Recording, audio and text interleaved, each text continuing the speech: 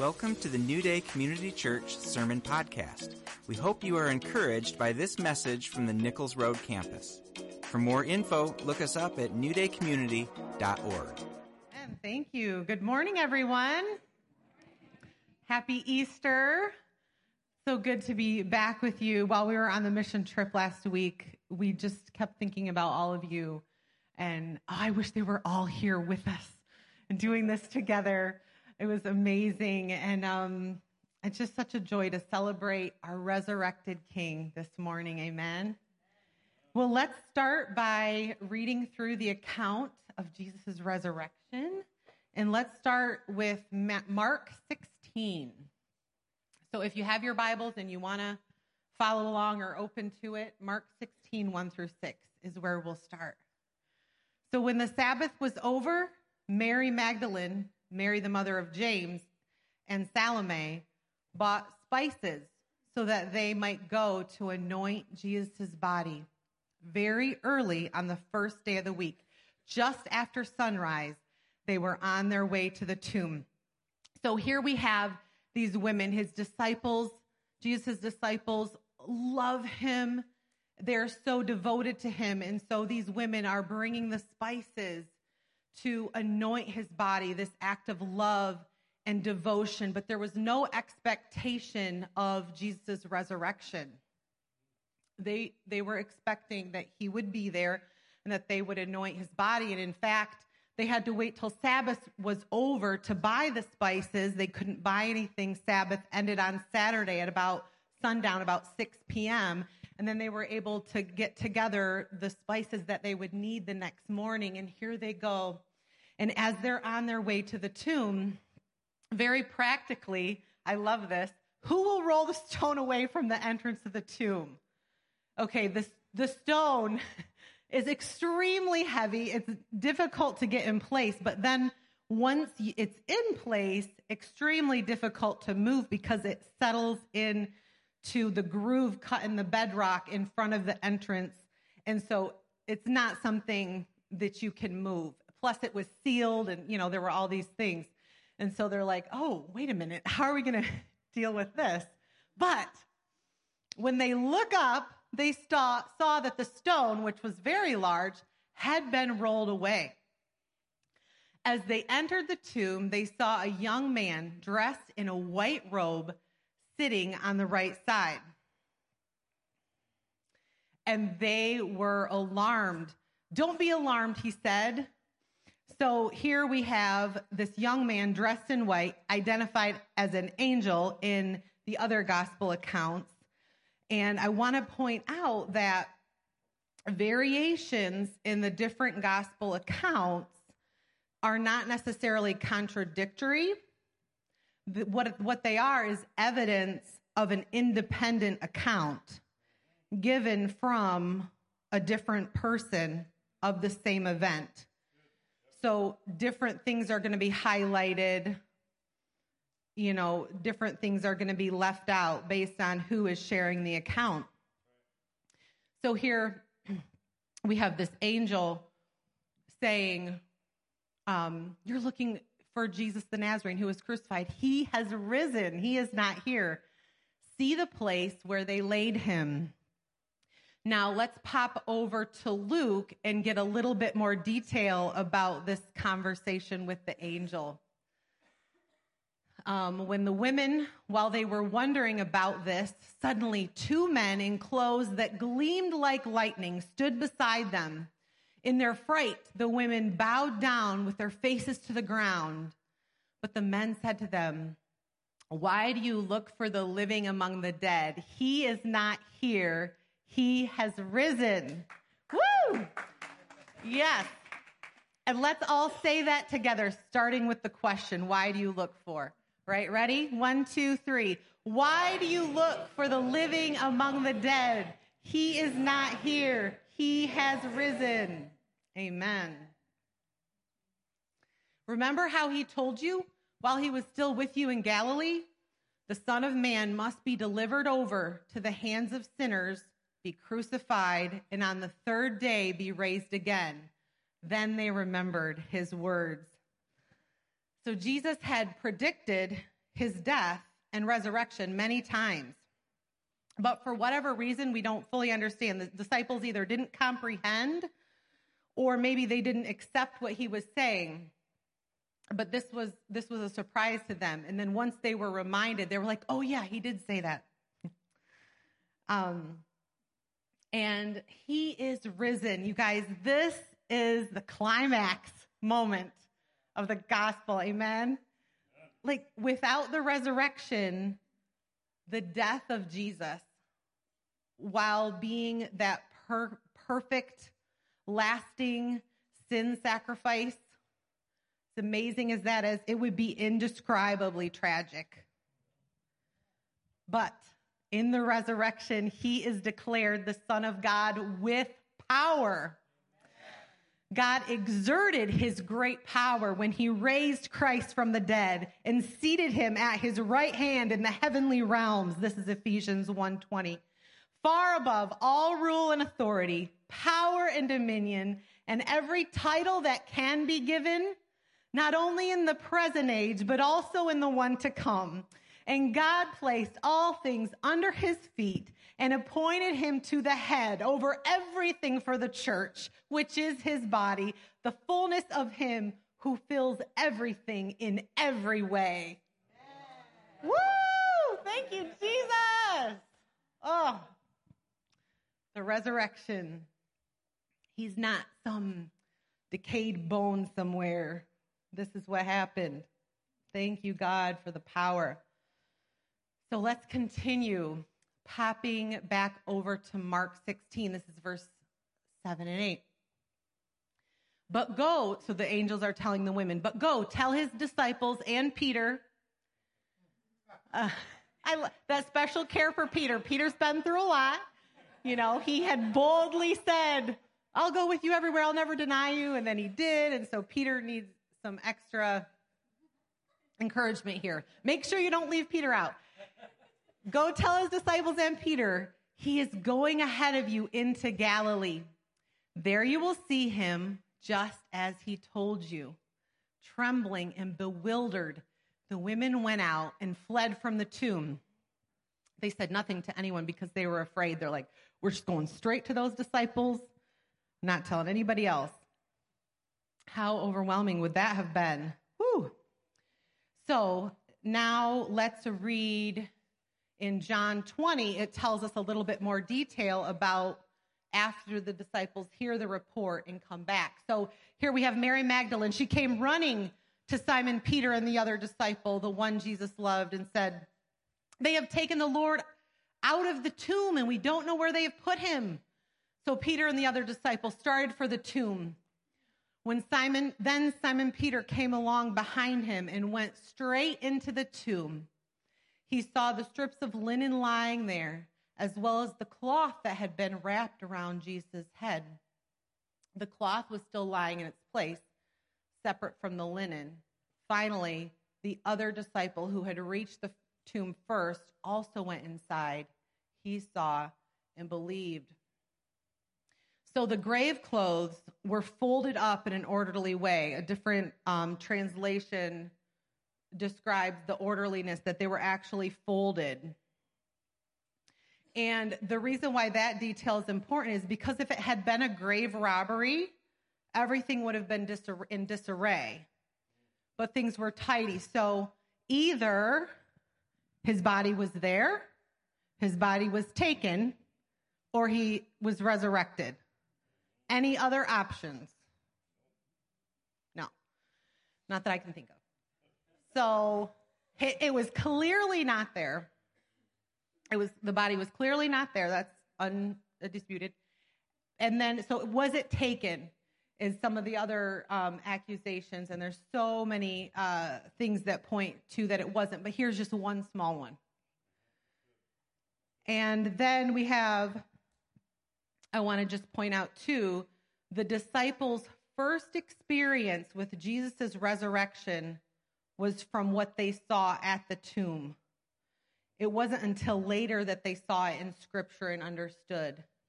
It was actually Jesus appeared to disciples on the road to Emmaus and explained things and showed them from the scripture. And then they were like, oh, now we get it. So this point makes it obvious that the disciples did not make up a story of resurrection to fit their understanding of prophecy and somehow make it happen. They're coming upon it in shock and figuring it out after the fact. But the truth is, it was God's will that this would happen. He foretold it, and he caused it to be so. Amen. So, the spirit of him who raised Jesus from the dead is living in you. The spirit of him who raised Jesus from the dead is living in you. So what we're going to do now is testify to the resurrection power of Jesus at work last week. We're going to have the first batch of testimonies. Come on up. You know who you are if you're in the first batch. Testimonies.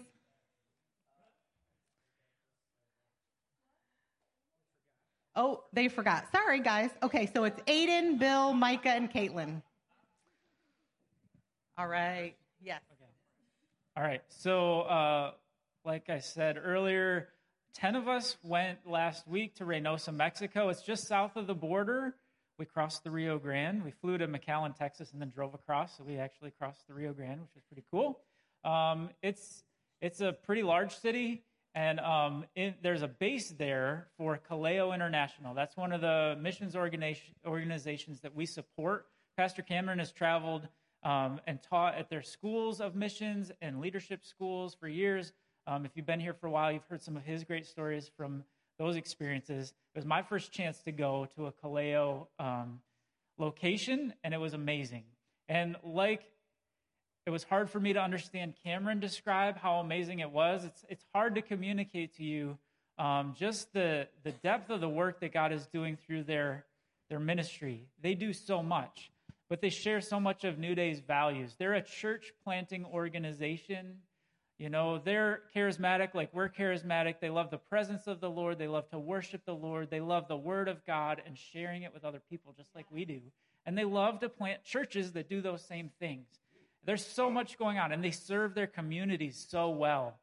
So we're going to talk about different parts of the trip, but we were involved in visiting a refugee center that they have and host. It's miraculously been provided by God, and they're doing an amazing work, mostly for Haitian refugees who spend years, a lot of them go to Brazil, and then eventually take a long walk to our border, and then hope they can cross the border for a new life in the United States. And this refugee center hosts families, mom, dad, and kids who are waiting for their appointments to seek asylum in the United States. So we were a part of that. We were a part of life groups that meet as part of their church in different people's homes. We were part of this picture, and where Aiden's going to start us off in a second, was a huge kids event for the neighborhood around one of the churches. They have like 5 churches within that city and just across the border in the U.S. that are thriving churches that are changing their community with the good news about Jesus. We went to church in this, where this picture was taken. We did street ministry. We prayed with their house of prayer and rode around many bumpy Mexican streets with their missionaries who raised their own support to move there, sacrifice so much for the kingdom of God. So a lot of things happened. I just wanted to kind of give you a framework for that. Like I said, there's no way I can describe it to you all. You're just going to have to go on the next trip. Yeah. And there will definitely be a next trip. So Aiden, why don't you kick us off with your experience and what stood out to you? Cool. So what I'm going to talk about is this. This is the church, and when we were there, they were hosting this like party, which in like the Mexican culture is Dia del Niños, which is a day for the kids. So they have like this big party for kids on this day, and like they have candy, food, and everything, and it's all about the kids. So the church wanted to do this party for the kids. So while we were there, we were like going around inviting people. We had this giant parade, which the song got stuck in all of our heads. And like the day of, they were expecting like, what, 200 kids? Yeah, they were hoping for about 200 kids.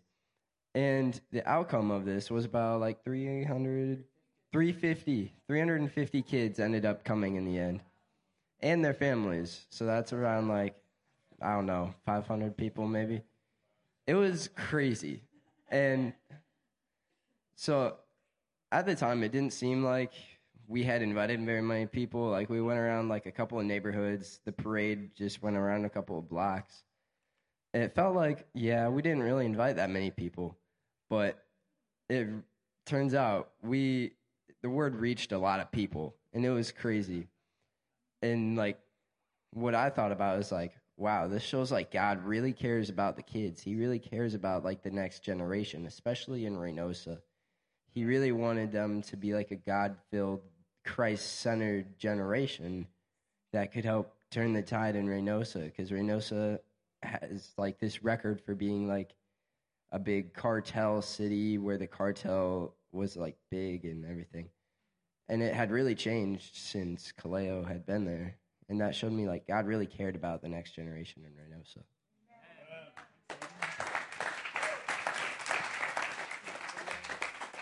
Oh, yeah. There's some pictures of the kids' event and preparing for it. We swept a lot of dust in preparation for that event. It's a very dusty city. It's very dry. Although, as a prophetic symbol from the Lord during the event, it rained. And it was like a symbol of the Holy Spirit just raining down on this neighborhood. Like Aiden said, there's some shady characters in Reynosa, and the church was able to buy this building from one such character. And they met under a circus tent for a period of time, but now they've put a roof over it. They're continuing to build on it, and it was a great place to host an event. We put balloons on our heads, and we marched around the neighborhood the day before the event with little tickets that said, Rifa de Bicis, which is a raffle of bikes. And with the time, thank you. Here's a video of the event.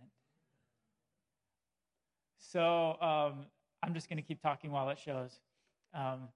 So we marched through the neighborhood as a parade. People with this color skin bring a lot of attention unto themselves, but we also have balloons on our head. We had the announcement and the music blasting from big speakers on top of the cars. They were beeping their horns. A guy in a powerful Mustang was revving his engine constantly.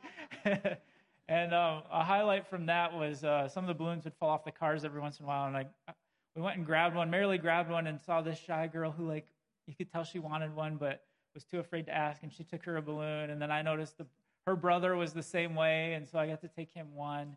And the fruit of that, like Aiden said, was just a huge turnout the next day for this event. We did face painting and games. It was like a carnival thing where the kids went from station to station and did different games. And then they raffled bicycles, which is a huge deal there. A new bike is a really big deal. And the gospel was presented in a way that the kids could understand. You can see the colorful banner up on the stage there as they explained the gospel to the kids, and all their families heard it as well.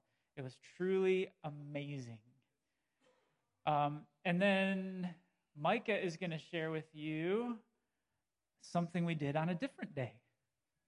All right. So on Tuesday night, we were able to participate in their prayer meeting, which they hold at the place we were staying. And there's this lady named Antonia, and she told us that she had knee and foot pain, and it was hard for her to walk. And so me and my mom were praying for her, and then after we prayed, she was like moving her leg around, and then we had called a translator over to ask her how she was feeling, and she felt completely fine, and she had no pain at all.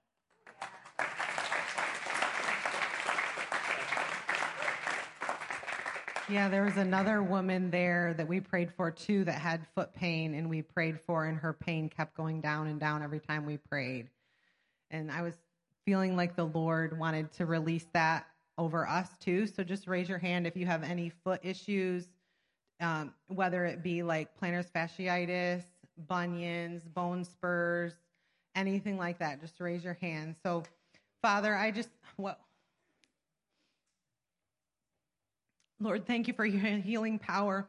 And we just noticed that you're doing something. You healed an issue in my foot while we were there as well. And so I just feel that you're on this right now. So we just bring this back to our congregation. And we just say, Lord, have your way and heal. Your will be done. You'd heal these feet in Jesus' name. Heal these feet in the natural in Jesus' name. And then I saw us shodding our feet with the preparation of the gospel of peace, the armor of God. After you have done everything to stand, saints, stand firm in the armor of God. And one of them is having your feet shod with the preparation of the gospel of peace. So, Lord, we see that you're healing feet, and then you're calling us to put on the armor. Thank you, God, for what you're doing. We receive your healing. And we want to go forth in health and bring the gospel of peace wherever these feet are going to take us, wherever you lead us. In Jesus' name, amen. Amen. All right, Caitlin. Okay, so the first thing I'm going to say before I share this testimony is do not jump to any conclusions. Okay? No jumping to conclusions. I'll tell you when you can. Okay.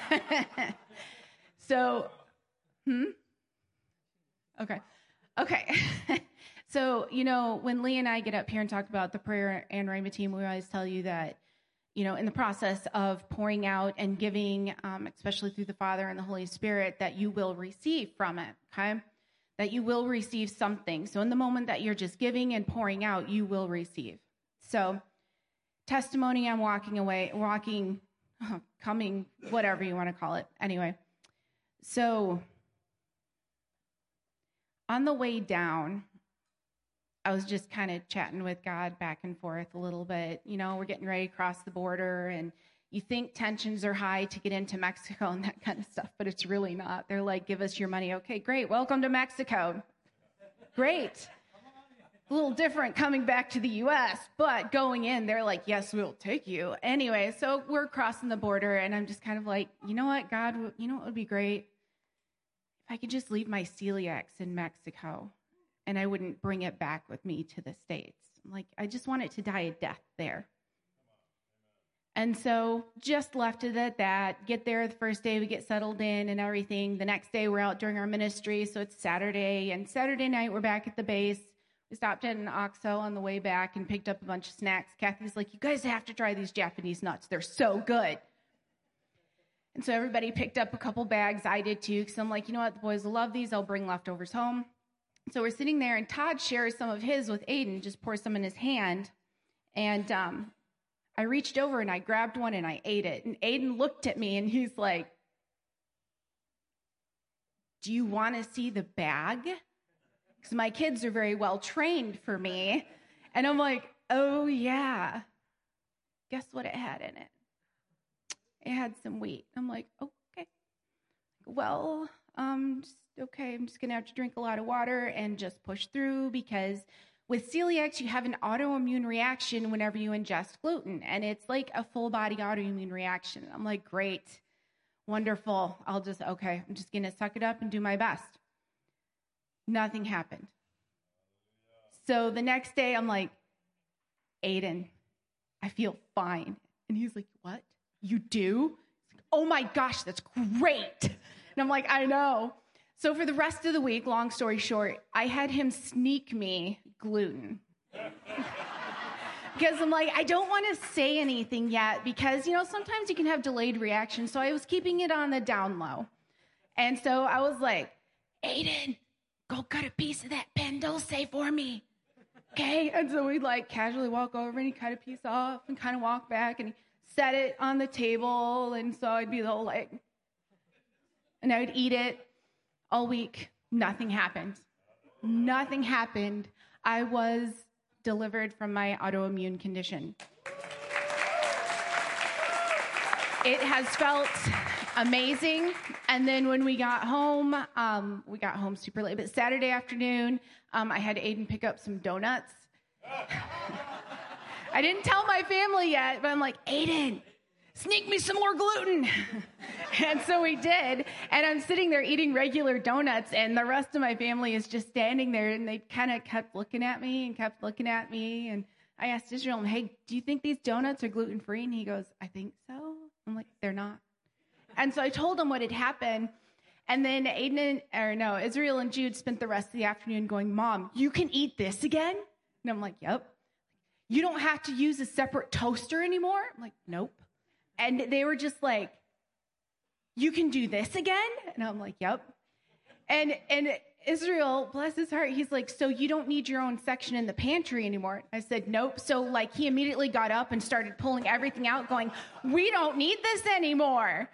And so it's not just that I received something in Mexico. I mean, I spent a lot of time pouring out, and I have lots of stories and testimonies of that too, and I'm more than happy to share them with you at a different time.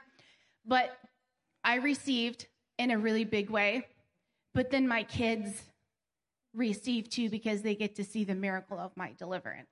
And so this is something that will trickle down generational. So to kind of follow what Marilee did, how many of you wrestle with autoimmune issues?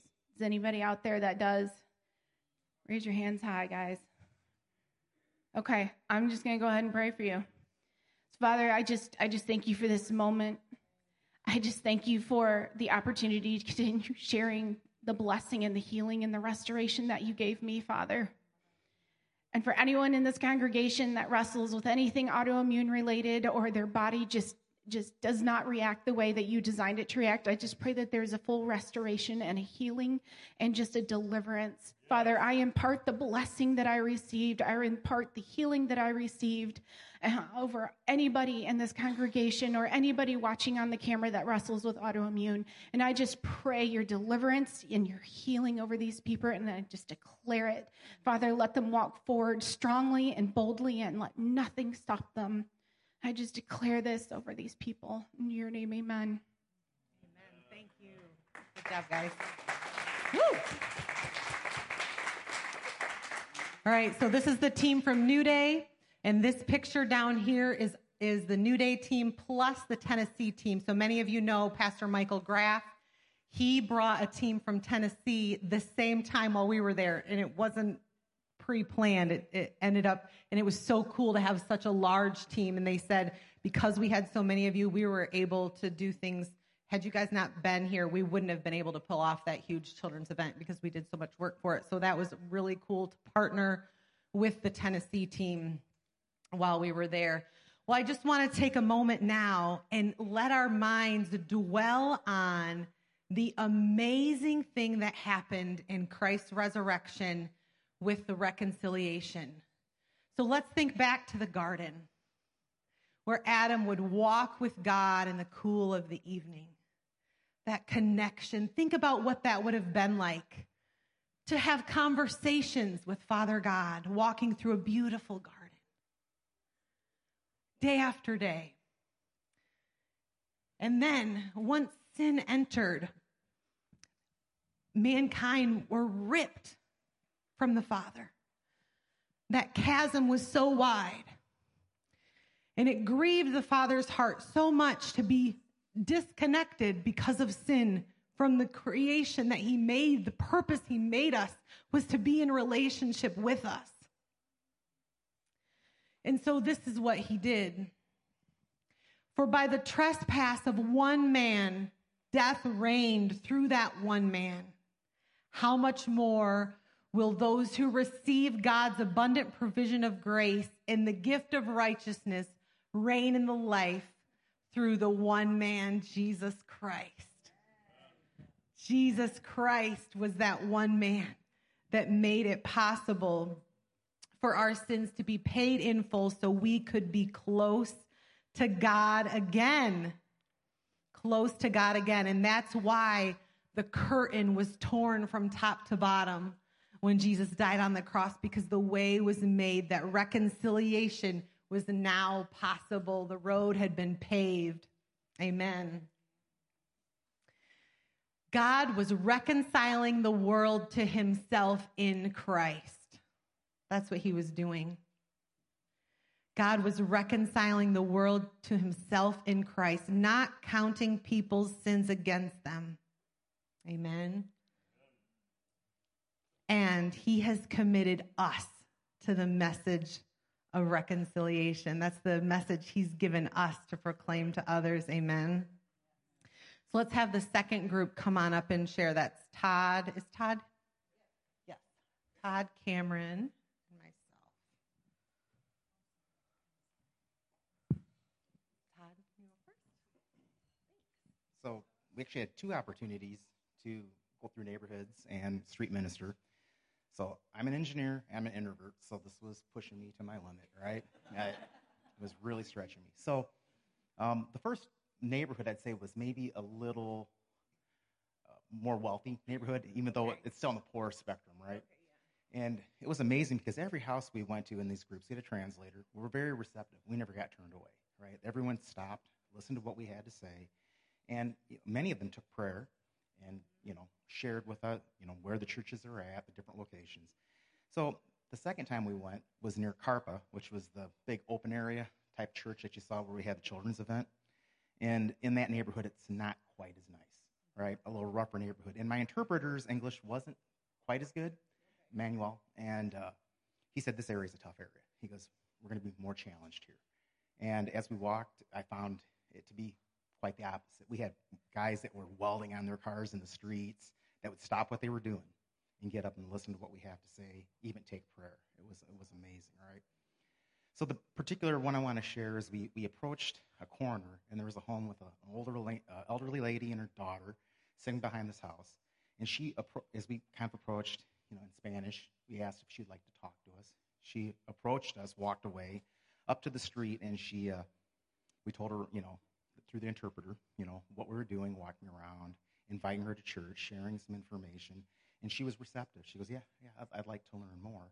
So as we're talking to her, we, asked her some questions. She said, well, this is great. I don't think I can attend the church. I don't really have a way to get there. I'm not really mobile very well, but I want to learn more. So, okay, great. So we're talking, and then asked her if she wanted to be prayed for. So, and she did say yes, kind of looked around and said, okay.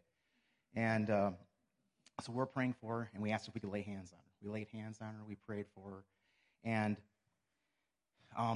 as she's doing that, I could see visibly, I could see her sweat. And she's talked more. And, of course, I don't know Spanish, so I had to later have the interpreter explain what was going on. And what he told us as we walked away is she said as we were praying for her, she had a healing need. She didn't tell us what it was, but a healing need. And she said she felt like her blood was on fire. And she was sweating, so that kind of matched that. And we said, look, can we take your information so we can reach out to you through Kaleo, right? Circle back. And she said, I want to share that with you, but I can't because the man of the house is abusive and violent, and he doesn't want you here. So that's why she came to the street. So she said, however, I want you to come back and tell me more about Jesus. So that was pretty awesome. Good job, Todd. So one of the days that we did street ministry, I was able to join the teams, and it was in the very poor neighborhood.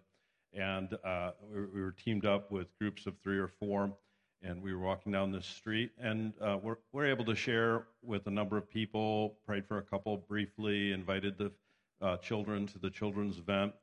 But came upon fairly quickly this young woman who was outside manually washing clothes, and began to speak with her. And she was very kind and gracious, and she listened as we spoke. And we found out she was a single mom with 5 children, and some of the little boys were running around interrupting us. And as we prayed, Kathy Spalding was with us, and Kathy said, well, I have 5 children, and made some connection there. And she was just sharing how difficult it was to be a single mom trying to raise the 5 children. And so we prayed with her. And as we prayed with her, I didn't know what was being prayed because it's all in Spanish. You could see her really impacted. She was just weeping as we prayed for her. And then she said, would you please pray for my son? He's going through a difficult time. And we're like, sure. And so she had her older son came out. I would say he was 17 or 18. And we prayed for him. And I just shared the need through a translator for him to know Jesus, to ask Jesus into his heart. And right there on the street, he agreed, yes, yes. And they led him in a salvation prayer, and he accepted Jesus very sincerely. And I thought, well, that's great. That's good. We'll go. And she said, well, I have another son. He's 16, and he is really going through a difficult time. Would you please consider praying for him? He has severe anxiety. He's afraid of everything. And we were like, sure. And she welcomed us into her home. Now, her entire home could fit in our living room. And she was living in this home with 5 children. And it was small, very, very, very, very poor. And we sit down, and this a young boy comes out. He's 16 and just very kind of downcast. And as we're speaking to him, it turns out that the anxiety started when his father, who had been gone for many years, cursed him, told him he was stupid and lazy, and spoke really evil things over him, and then left the family. And so this boy had carried this guilt and shame as though it was his fault for all these years. And we just told him that's not true, that you're loved and blessed. And we said, you need to accept Jesus as your Lord and understand that you have a heavenly Father. And he also received Jesus. We prayed for him, salvation prayer. But then I said, you have a heavenly Father, and I just want to bless you as a father and speak a father's blessing over you and speak affirmation and call you into manhood. And through a translator, I did that, and he was impacted by that. And so I'm just really believing that his life would be transformed through that affirmation that he would know God as his heavenly Father that will never leave him or forsake him.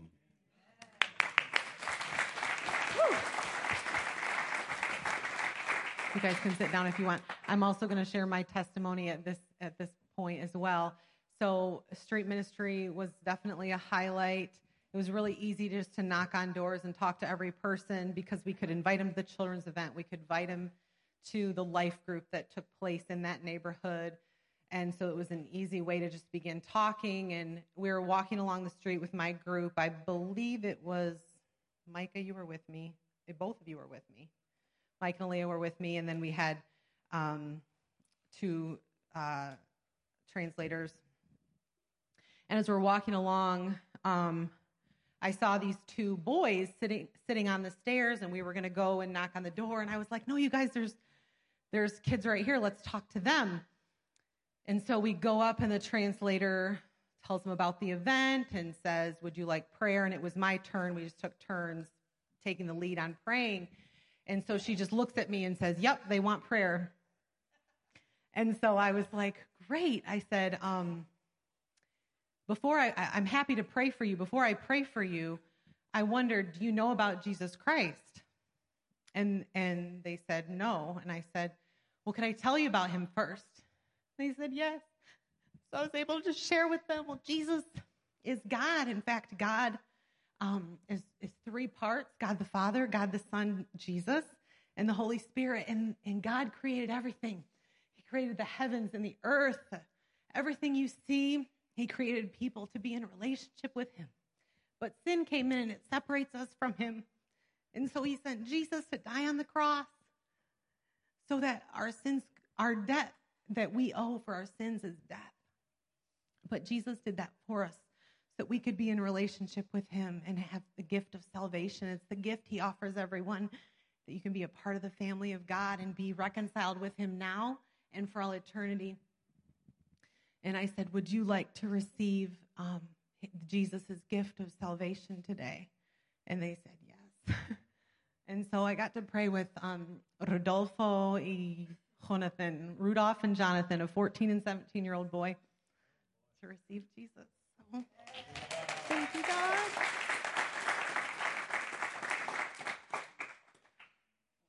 Yeah, it's so humbling to be used by God like that. So cool. Okay. So coming back to Easter and the resurrection of Jesus, and being reconciled was a big part of Jesus' death and resurrection. It gives us the power to do so. And sort of building on that, the question is, what does it mean for us today that Jesus died and rose again? It's kind of a reasonable next question. How do we apply this? Well, if you are a baptized Christian, Paul writes about this in Romans 6, that you actually have participation in Jesus' death and his resurrection yourself, if you're a baptized Christian. In Romans 6:4, Paul writes this: "We were therefore buried with him through baptism." I think I have it on the slide. "We were therefore buried with him through baptism into death, in order that just as Christ was raised from the dead through the glory of the Father, we too may have a new life."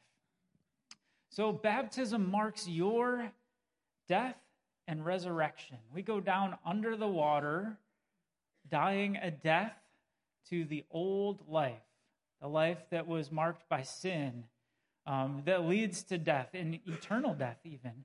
And that part of you dies. And when you come up out of the baptismal waters, you raise up, like Jesus was raised, to new life. So Jesus died, rose, and lives a resurrected life. And so do you, if you're a Christian. So Paul goes on to describe how our old sinful existence was destroyed and how a new life begins. We're no longer under the rule and reign of sin and death, but we've been resurrected to a whole new life, a whole new existence and experience. In 2 Corinthians 5:17, he says it's a new creation life. And here in Romans 6, he calls it walking in newness of life. Christians operate in a new mode of living that comes from an impartation of the power of the resurrection of Jesus. He imparts to you the power of the resurrection that rose Jesus from the dead. He was dead in that tomb that Marilee described to us this morning, and he's not there anymore. There aren't bones. His flesh didn't decay. There was a power that made him alive, and that power is imparted to you when you believe in Jesus, when you're baptized, and it happens to you spiritually. You come alive. The old version of you is dead and gone. The part of you that was ruled over, that was in a kingdom ruled by sin and death. All the stuff in this world you see that you go, this world is messed up. Anybody see some messed up stuff in this world? Wave at me if you're tracking. Yeah, that's the dominion of sin and death. Marilee talked about the Garden of Eden, where sin first happened, and that's the result of it. We see it all around us. It's obvious if we open our eyes to it. You know, sometimes it's a little harder to see because the comforts of our American life hide it from us. But if you open your eyes for a minute, you can see the deeper truth and the deeper reality that this world is screwed up. Something wrong with it, right? What Cameron said about that boy being cursed by his father is messed up. And you go to Mexico and the blinders are off. I encourage you to go if you've never gone on a mission trip to some place that outside the U.S., especially where there's poverty. In Mexico, you see so much abuse and destruction. The sin is obvious. It has dominion. But the power of the resurrection can pick you up out of that dominion of darkness and sin and death and put you down in a whole new place, a whole new kingdom. You can become a citizen of the kingdom of heaven, the kingdom of God. And in that place, there's life. There's joy. There's peace. All those curses fall off of you, and you receive a blessing from God, whose intention all throughout human history has been to bless people who bless people and bring them into relationship with himself. That's what the nation of Israel is all about in the Old Testament. I'm going to bless you, Abraham. You're going to multiply and become a great nation so you can be a blessing to all nations. That's what we participate in when we enter the kingdom of God, even today. I was reading a commentary on Romans 6 this week, yesterday, getting ready for today. We arrived back home at like 3:30 a.m. Saturday morning, so like 28 hours ago. But the commentary said this about Jesus' death and resurrection. In his death, he dealt effectively and conclusively with sin, winning a victory that needs no second fight and leaves no second foe. Whoa. Well said. Jesus did everything required to pick you up from this one and put you down in that one. The life, the joy, eternal life. All the stuff that you feel that burdens you, that weighs you down, the tastes of sin and death that you can feel now can be gone. You can be released from those and given citizenship in a kingdom full of love, joy, peace, patience, all the fruits of the Holy Spirit.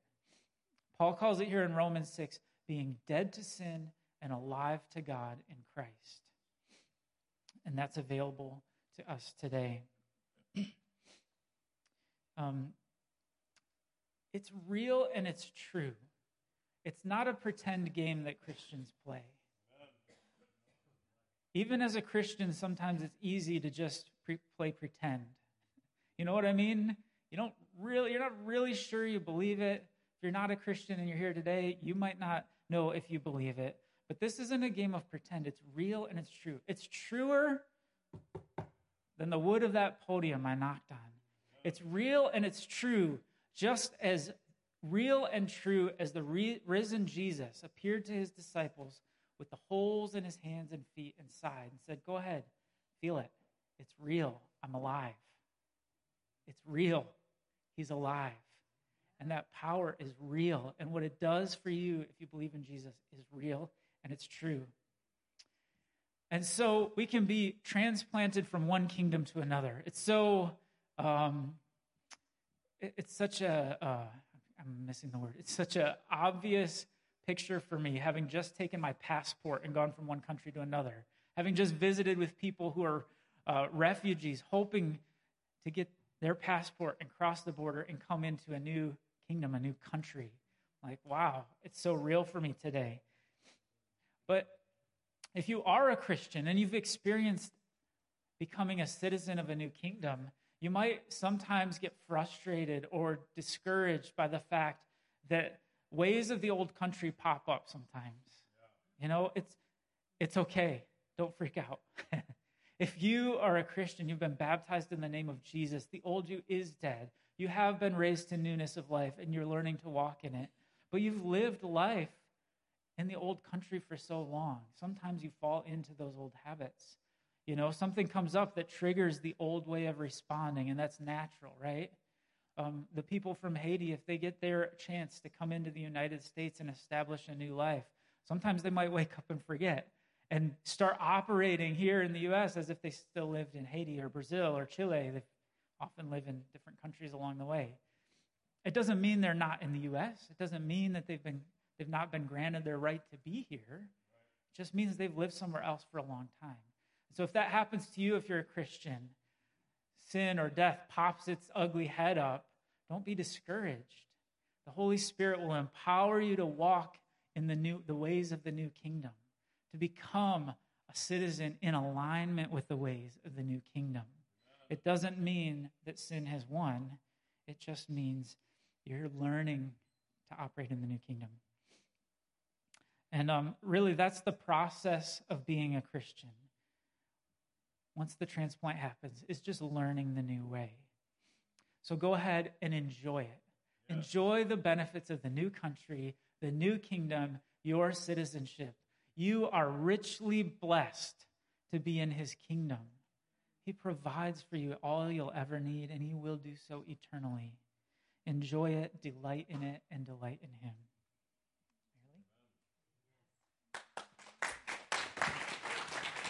Okay.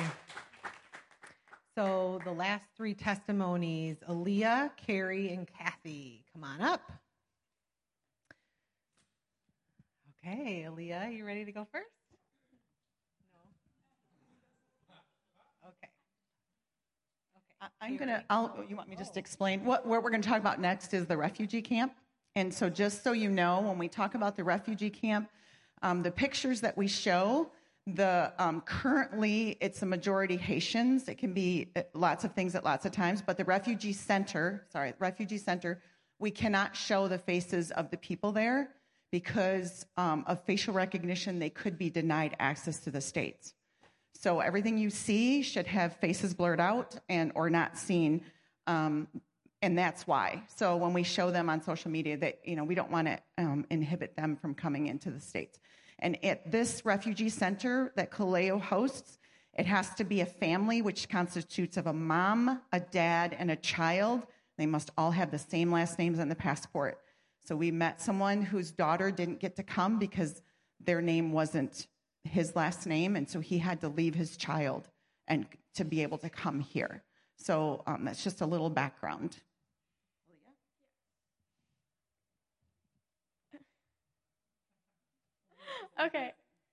Okay, so we were there 2 different times. I'm going to talk about the second time we were there.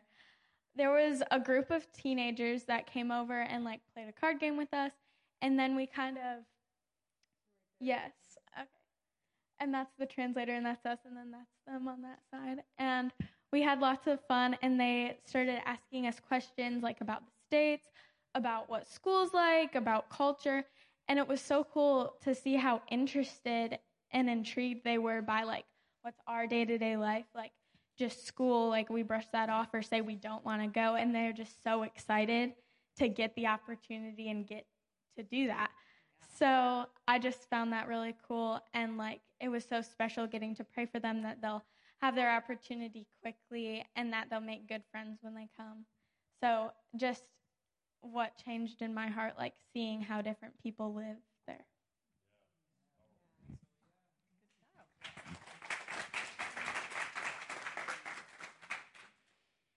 So the amazing part about the refugee center for me was that when you drive up, they live in a gated community. Huge. There's a huge black gate. And it's not to keep them in, but it's to keep them safe. So Dustin, who is our intrepid driver during this time, said, oh, yeah, we get a new gate guy every time somebody, leaves and is able to go to the United States. We get a lot of different gate guys, but we always have a gate guy. He said years ago when I first came here, he'd been there for 7 years. When I first came here, the cartel used to, anytime any of those refugees would step out of any of the safe camps or anything, they would beat them, take all of their clothes and all of their belongings and just dump them somewhere.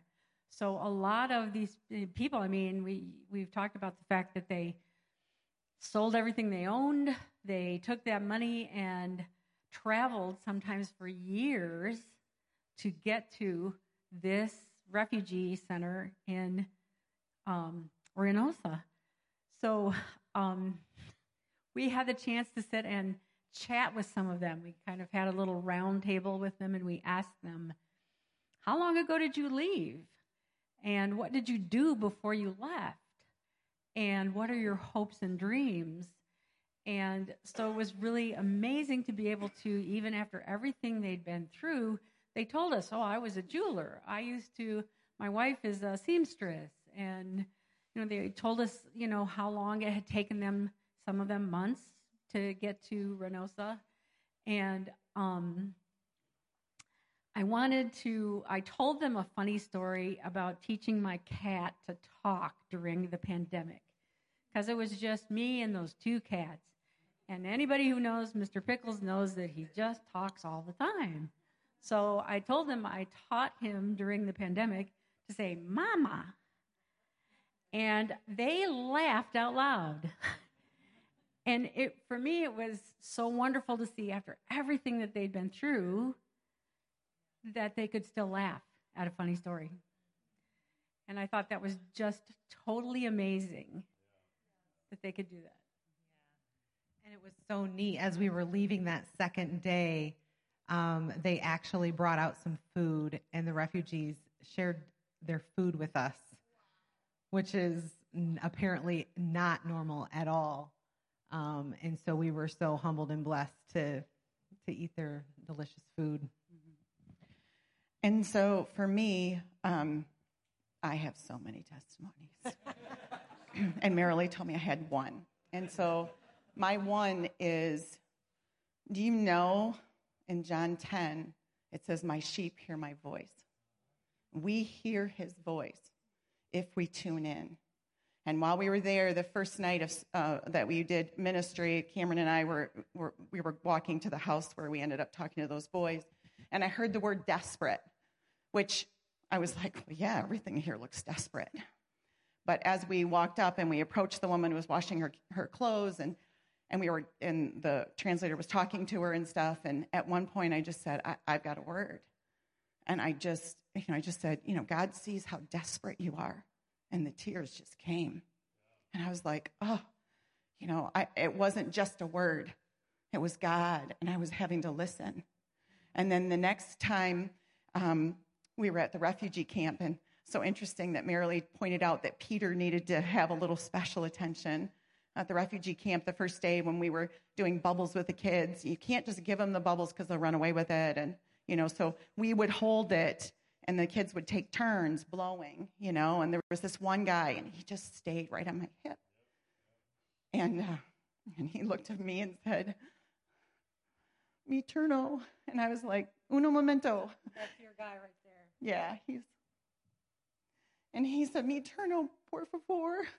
And I was like, "I'm going to give you as many turns as you want, little guy." And after I left, I just was like, "God, what? Why was that little guy who was there with his mom and dad?" And God said, "Everybody wants to feel special." He needed to feel special. And then another day at breakfast, I was going to tell somebody about what we eat in America, like that matters. But she had asked, and then God said, "No, I want you to share this thing with her." And I was like, and I did, and it impacted her heart. And then that last day when we were at the refugee center, I had a missionary who was our driver saying, "We have food back at Materno. We need to go." And we needed to go because we were really late. But in Mexico, relative. But then I had the missionary saying to me, "The refugees, they brought you this food."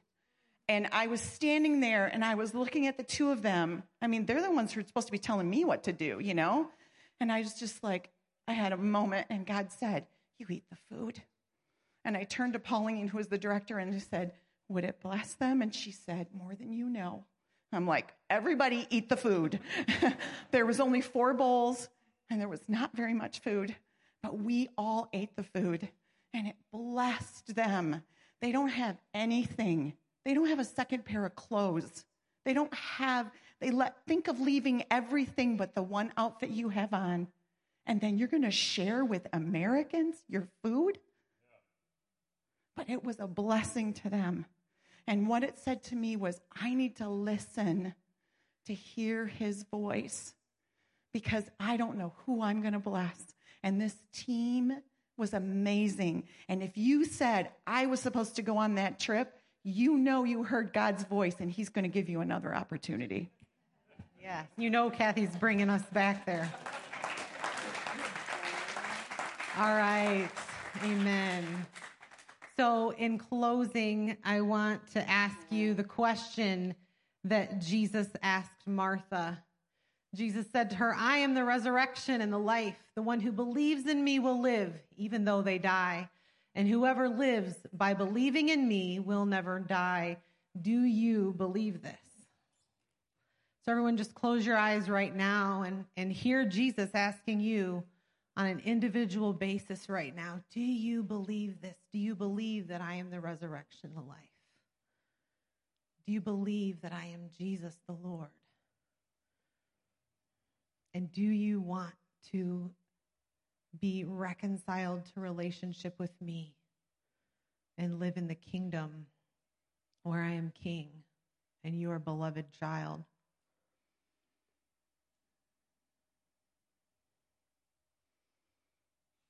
We all need to answer that question. And then I want to leave you with this charge. Acts 4:33, and talking about the early church, it says that with great power the apostles continued to testify to the resurrection of the Lord Jesus.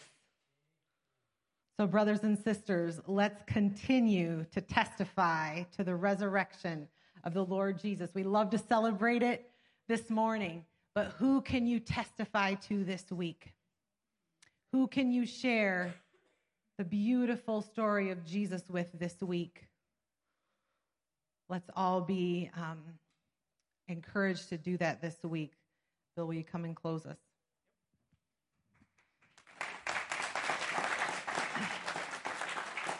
Okay, go ahead and stand up. Mexico team, would you just come back up here and just line up? The team's gonna pray for you as we close today. We have the opportunity every day to share about the resurrection power of Jesus, how it's been at work in our lives, like Marilee said. And there are opportunities coming up that you can be a part of, joining with your New Day family to do that as well. There's another mission trip available in June to the Appalachian Mountains in Tennessee. So you don't have to have a passport for that one. You can go on that trip, see Kathy about that. And then starting next week, we're going to begin a sermon series called Share Your Faith, where we're going to talk about ways to share our faith, and we're going to do that in some real practical ways together as a church. But for right now, as we close, if you didn't go on the trip, open your hands and open your hearts to receive. Missions team, you put your hands out toward these guys and pray an impartation to them of what you received on this trip. God, as a team, you've done so much in us as we traveled to Mexico and experienced your power and your goodness. And we receive so much from those people, how they're so open. And Lord, we bless New Day family. The rest who weren't able to go with us, we bless them with what we've received.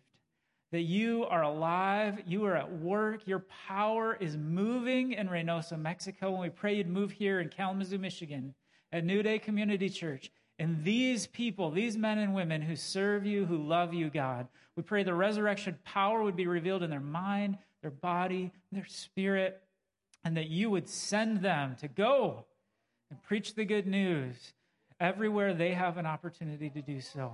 Give them your spirit to guide them, to teach them, to empower them to do so. In Jesus' name, amen. Well, happy Easter. He is risen. And you are dismissed.